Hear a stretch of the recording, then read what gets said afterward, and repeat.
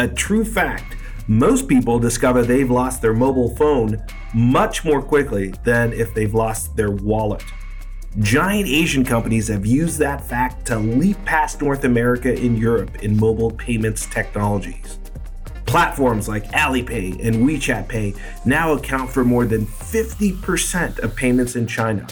And as Asia slowly emerges from the impact of COVID-19, these payment platforms are a leading indicator for re-emerging economic activity.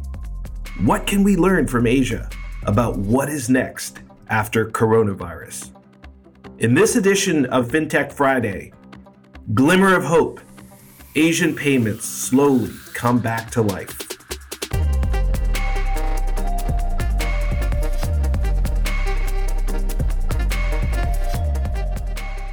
I'm Silvio Tavares here in San Francisco on April 3rd, and this is FinTech Friday. It's great to be with you. On the show today, we're looking at the good news coming out of China, Japan, and South Korea. Let's face it, we all need a little good news right now. These East Asian countries were the first to take a hit from coronavirus, and they're now starting to slowly reopen for business. Our guest is Lu Dong, the CEO of TakeMePay, based in Tokyo, Japan. The company's a leading payments platform and gateway.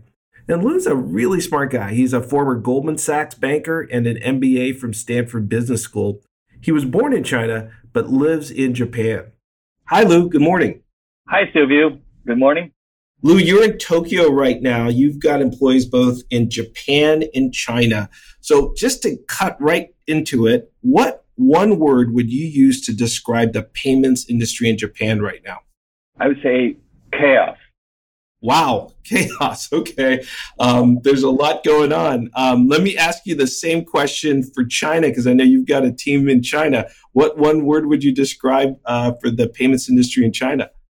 Opportunity. Right. Chaos and opportunity. So tell me a little bit about the chaos part in Japan. So you may not know how many payment methods are there in Japan right now. There are more than 1,000. So among the more than 1,000 payment methods, there are about 600 credit cards, and another, I would say a couple hundred point cards and house cards, and only QR code payment itself, there are about 400 right now in Japan. Wow. Okay. Now I understand your point about chaos. There's just a lot going on. What about in China? You talked about opportunity. Okay.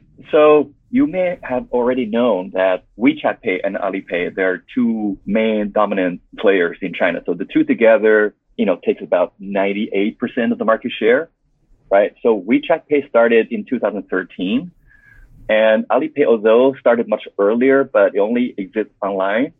So from 2013, the competition between the two smartphone payment brands started offline. So that really got started. And until last year, I thought the game was over. Well, most people thought the game was over because two of them took 98% of the market share. Whereas the new trend is the bank apps start putting in QR code, starting with the UnionPay app. And in the app, they can all start doing payments. So the new opportunity, what I see right now in China is the hundreds of banks that started using QR code payment bypassing WeChat and Alipay. I think that's really interesting and new. Fascinating.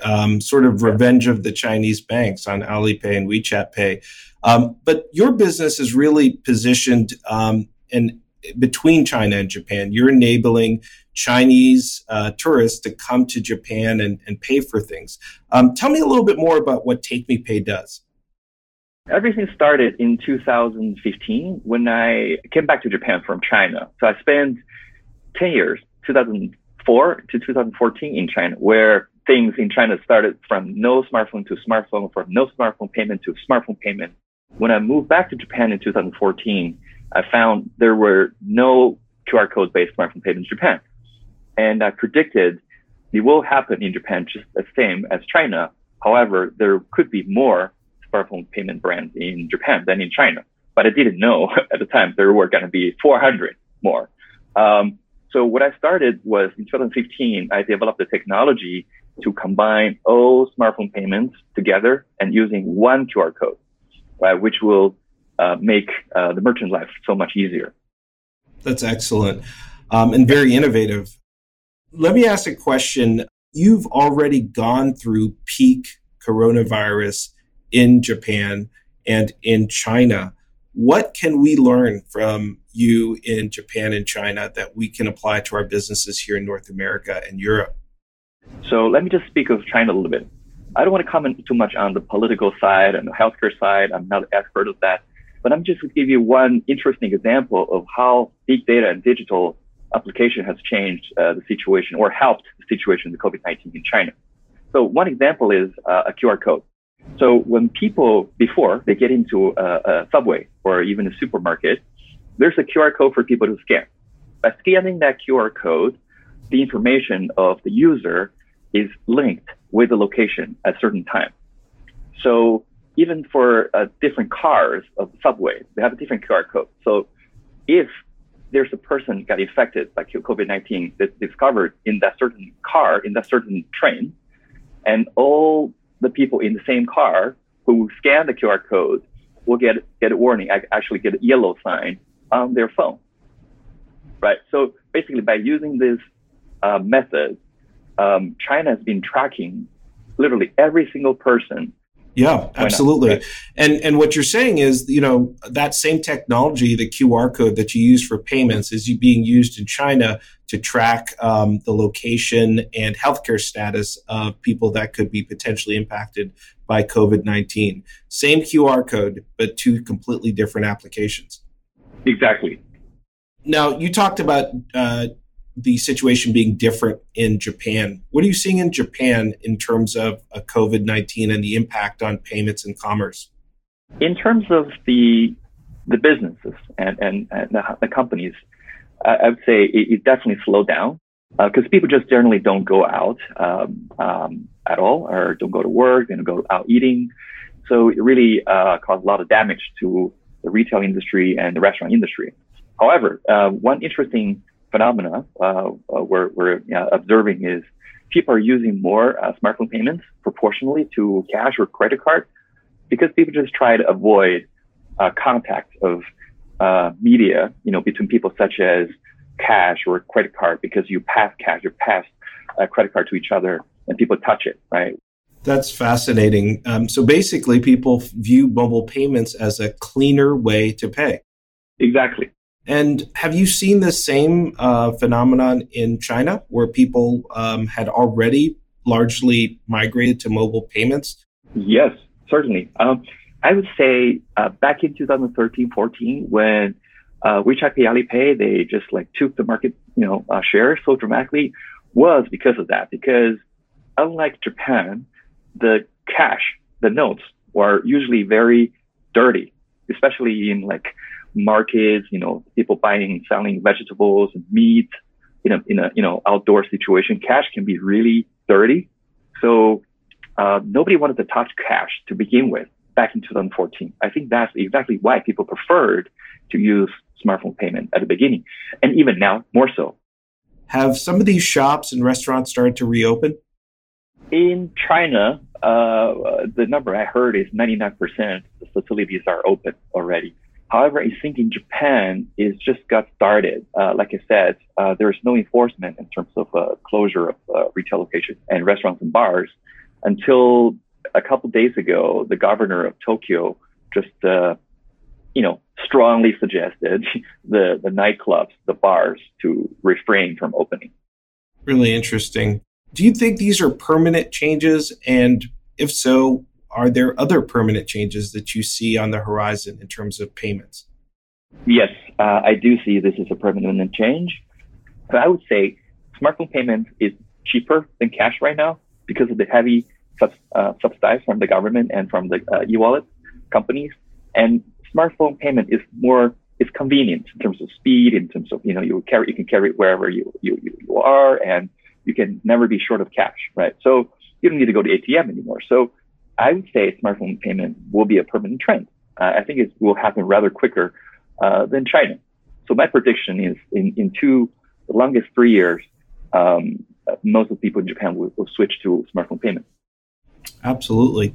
Now, anytime there's an economic downturn for merchants, advertising becomes increasingly important. How do you see merchants in Japan using payments data and mobile wallets to increase their ability to advertise and bring new customers in the door?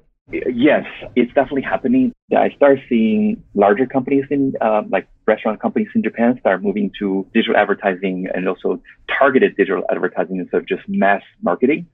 I think everything has to start from e-commercializing, creating all this, what we call inventory management system and user management system to actually link all the data together so that they can start analyzing and figure out the different behaviors from different types of customers.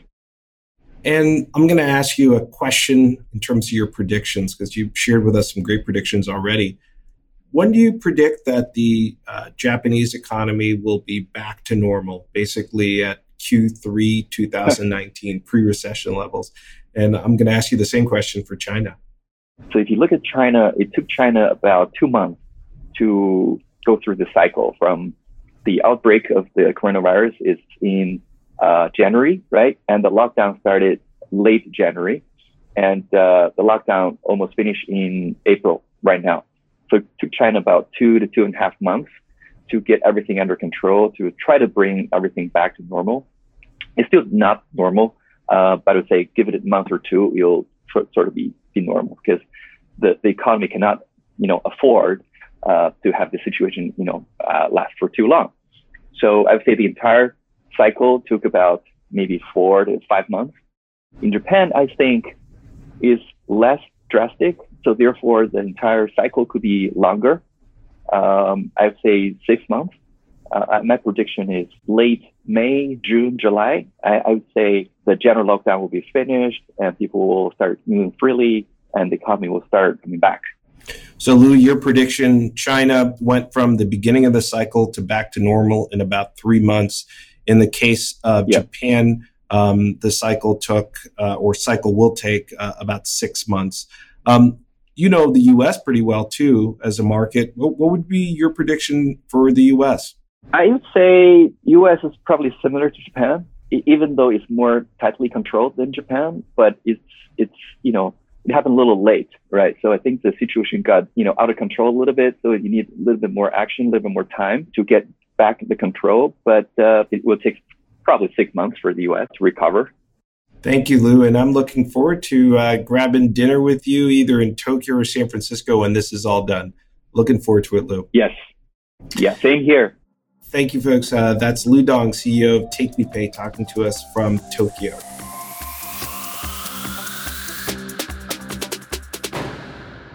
Things are pretty tough right now. Believe me, I get it. So it's tough to look past this COVID-19 thing, especially because the worst is yet to come.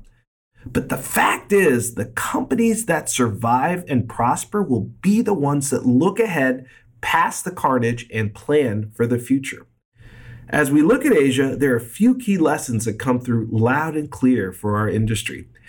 Every business person at a bank, a payments company, or a merchant is well advised to read the tea leaves of what's going on in Asia. First, change up your game by geography and industry. The economics and payments recovery after COVID-19 is going to vary by region and industry. And as we just heard from Lou, the reopening of business has been much quicker in China than in Japan. That will be the case in the US and Europe too. For example, California is likely to recover much more rapidly than other regions of the US. Companies that change up their recovery game by region, they're going to be able to outperform those that don't. When it comes to the recovery, one size does not fit all. This logic also holds for different industries. Sectors including retail and travel will recover much more slowly.